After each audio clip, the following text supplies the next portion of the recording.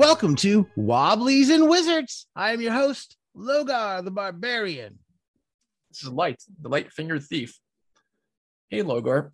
So, I was exploring the other day in some caves and ventured upon some locals that lived in the caves. I felt pretty bad for kicking them out of their home there, but, I was looking for some treasure. They had to get the boot. That sounds like much of human history. Doesn't it? We've decided to talk about colonialism in role-playing games. It's really a dominant theme. You play a lot of old fantasy. It quite is in both fantasy as well as science fiction games and even some other games that we'll touch upon here in this discussion. Colonialism, it's something that, my family has experienced quite a bit, both on my side and on my partner's side. We've been under the influence of the Portuguese, the British, the Japanese, and probably some other colonial powers that I probably forgot to mention that is in my family's history. I know that a lot of times we're playing these games, we're just kind of mirroring after historical events sometimes. And a lot of times, like monsters and stuff like that take the place, almost like a placeholder at times, it seems, in themes like colonialism or slavery and all that stuff happening in game. When you run across it seems that we're using orcs get used a lot as a slave race that's used in games that I've seen. You got the orcs, you got goblins, kobolds, your basic low level creatures that get killed and abused and enslaved. So what do you do with that when you're playing your game? I've always taken the opinion, I'm going to go back to a quick example, like when approaching those themes, I've seen those, this is a problem when I'm putting my game together. And I've always trying to be like, well, who's the bad guy in this situation? It's the dominating colonial force. That's who I use as my villains often. Like I said, like in Rifts, we use pretty much literal fascists, neo-Nazi type regime that dominates as the main baddie. But maybe you don't always want to play with such a horrible thing in your world. No, but in the Risk Palladium universe, isn't it dominated by certain nation states? Some of them are quite fascist. Oh, very much so. That's kind of a big point. The it's called the Coalition is the biggest one, but there's other ones as well. There's one that's really interesting called the Northern Gun, and it's hardcore capitalism. I'd say almost verging into like anarchist capitalism, which is capitalism dominates everything, and that's called the Northern Gun. So you get those themes from reality, and how serious do you take it in your game or not, and how much people, how comfortable are people with some of those themes at times in games, and that may vary from game to game. And it may, when we were growing up playing D&D, we were just happy to go explore any type of dungeon and clear the dungeon and get the loot and the treasure. Yeah. But, to your point, it does mirror a lot of the reality when you have colonials exploiting other independent nations, enslaving them, and then just using them to extract capitalistic value. In our Lost Lands campaign, there was a good Lost Lands adventure that we ran, and it involved a lot of the orcs that were living outside of Bard's Gate. And I really appreciated that adventure. It was written by Chris, not Christopherson. Oh, shoot. What's the feller's name? I will have to get back with you on the person who wrote the adventure because it slipped my mind. Casey Christopherson, I believe that's his name. And really cool. And it had a whole blurb about the evil that is perpetuated and how the villain of the thing was this one individual who was nonchalantly contributing to essentially to slavers in a almost benign way, but empowering them. And there was a good underlying almost theme that was trying to be driven home about things like xenophobia, prejudice, and those, domination and oppression that was going on within that adventure. You're sitting here in a world, and the whole setting itself has part of the history where the elves lived throughout these regions and they were pushed off by humans and killed, and they recessed and went back. It very much mirrors reality and what happened when people invaded and took over those lands and stuff that's happened throughout the world. So, I mean, those themes are heavy in the games. And what do you do with it? How much do you avoid those themes? Are you looking for a role-playing game that doesn't exist in a world like that? How many games don't exist in a world like that? If you're in a modern setting, you're in the world that was built up by colonialism itself, even. Right. It's not easy. I know with recent releases like the Chromatic Dungeon, they've tried to, address some of that along with the race, less of the race and more as a heritage type of benefits. So that way, broken out and classified by, your races by heritage. So I think with some of the games today, they're trying to address it. But of course, for example, we've seen a recent shitstorm with Warhammer 40K. I mean, the Warhammer 40K universe is essentially, humans only, and it's pretty fascist of a premise with a game. And they've had issues with players playing fascist human armies and bring fascist elements into the actual miniature game. And certainly things like this need to be addressed. And if you look at that game's a pure human only colonialism expansion type of universe. Yeah.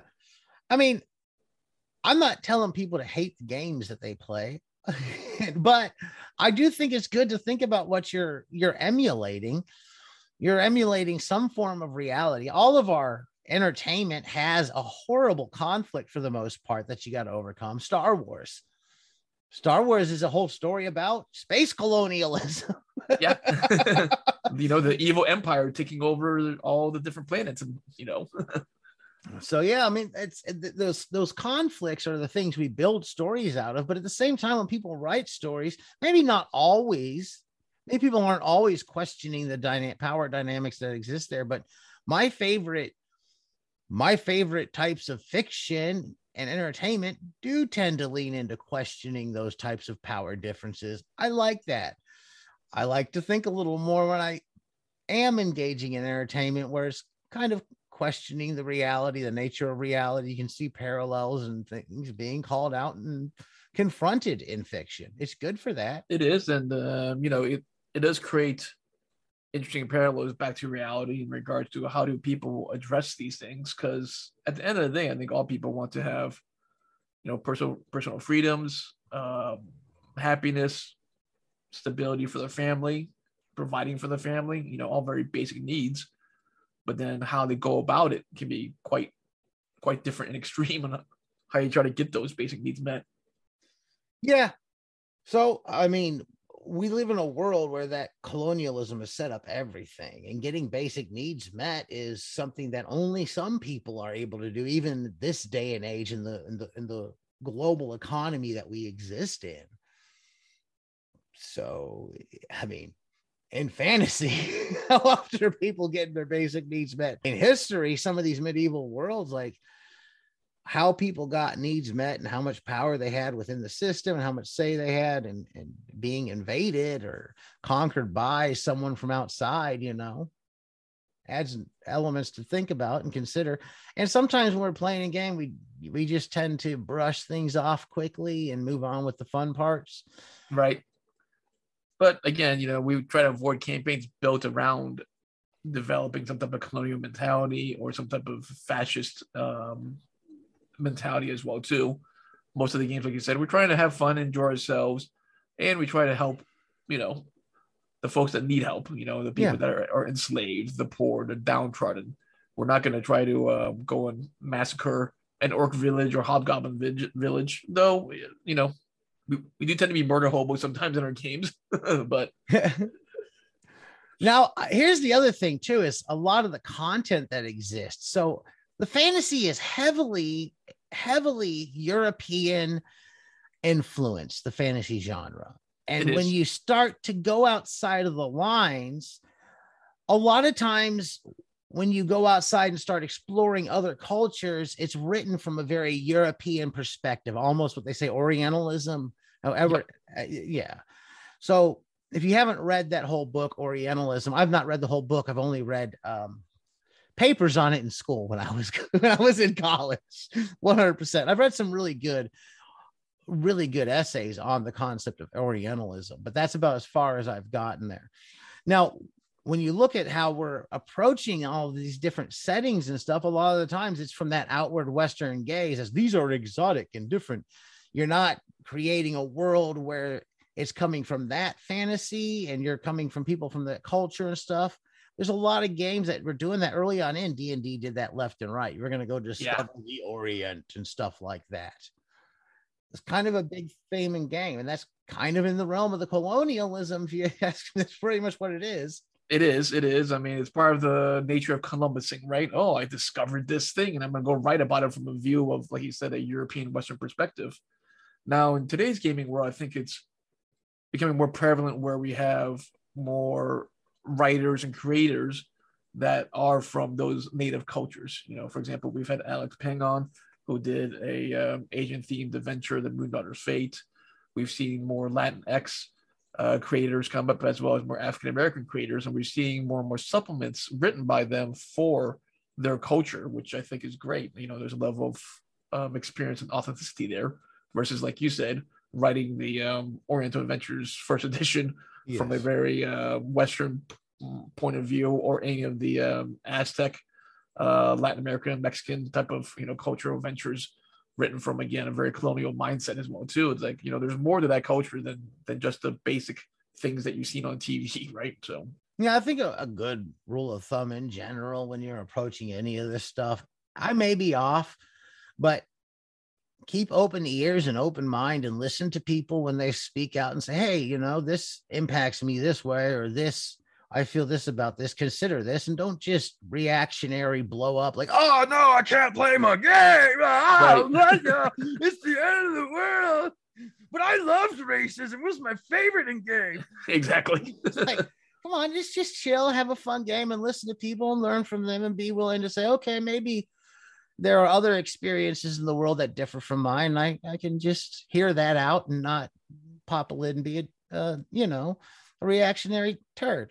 Yeah, I mean, all these, you know, global cultures have very rich history in Africa, in Asia, in Mexico, parts of South, you know, even parts of South America have a very rich history. But of course, the perspective that we've been seeing is like, oh, well, when so-and-so Columbus had discovered, you know, this part of whatever, Brazil, or this part of Mexico, that's when history begins for the Westerners.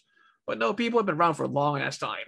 Well, I'd love to get more into South American history, because that's a thing that fascinates me. I have a degree in it.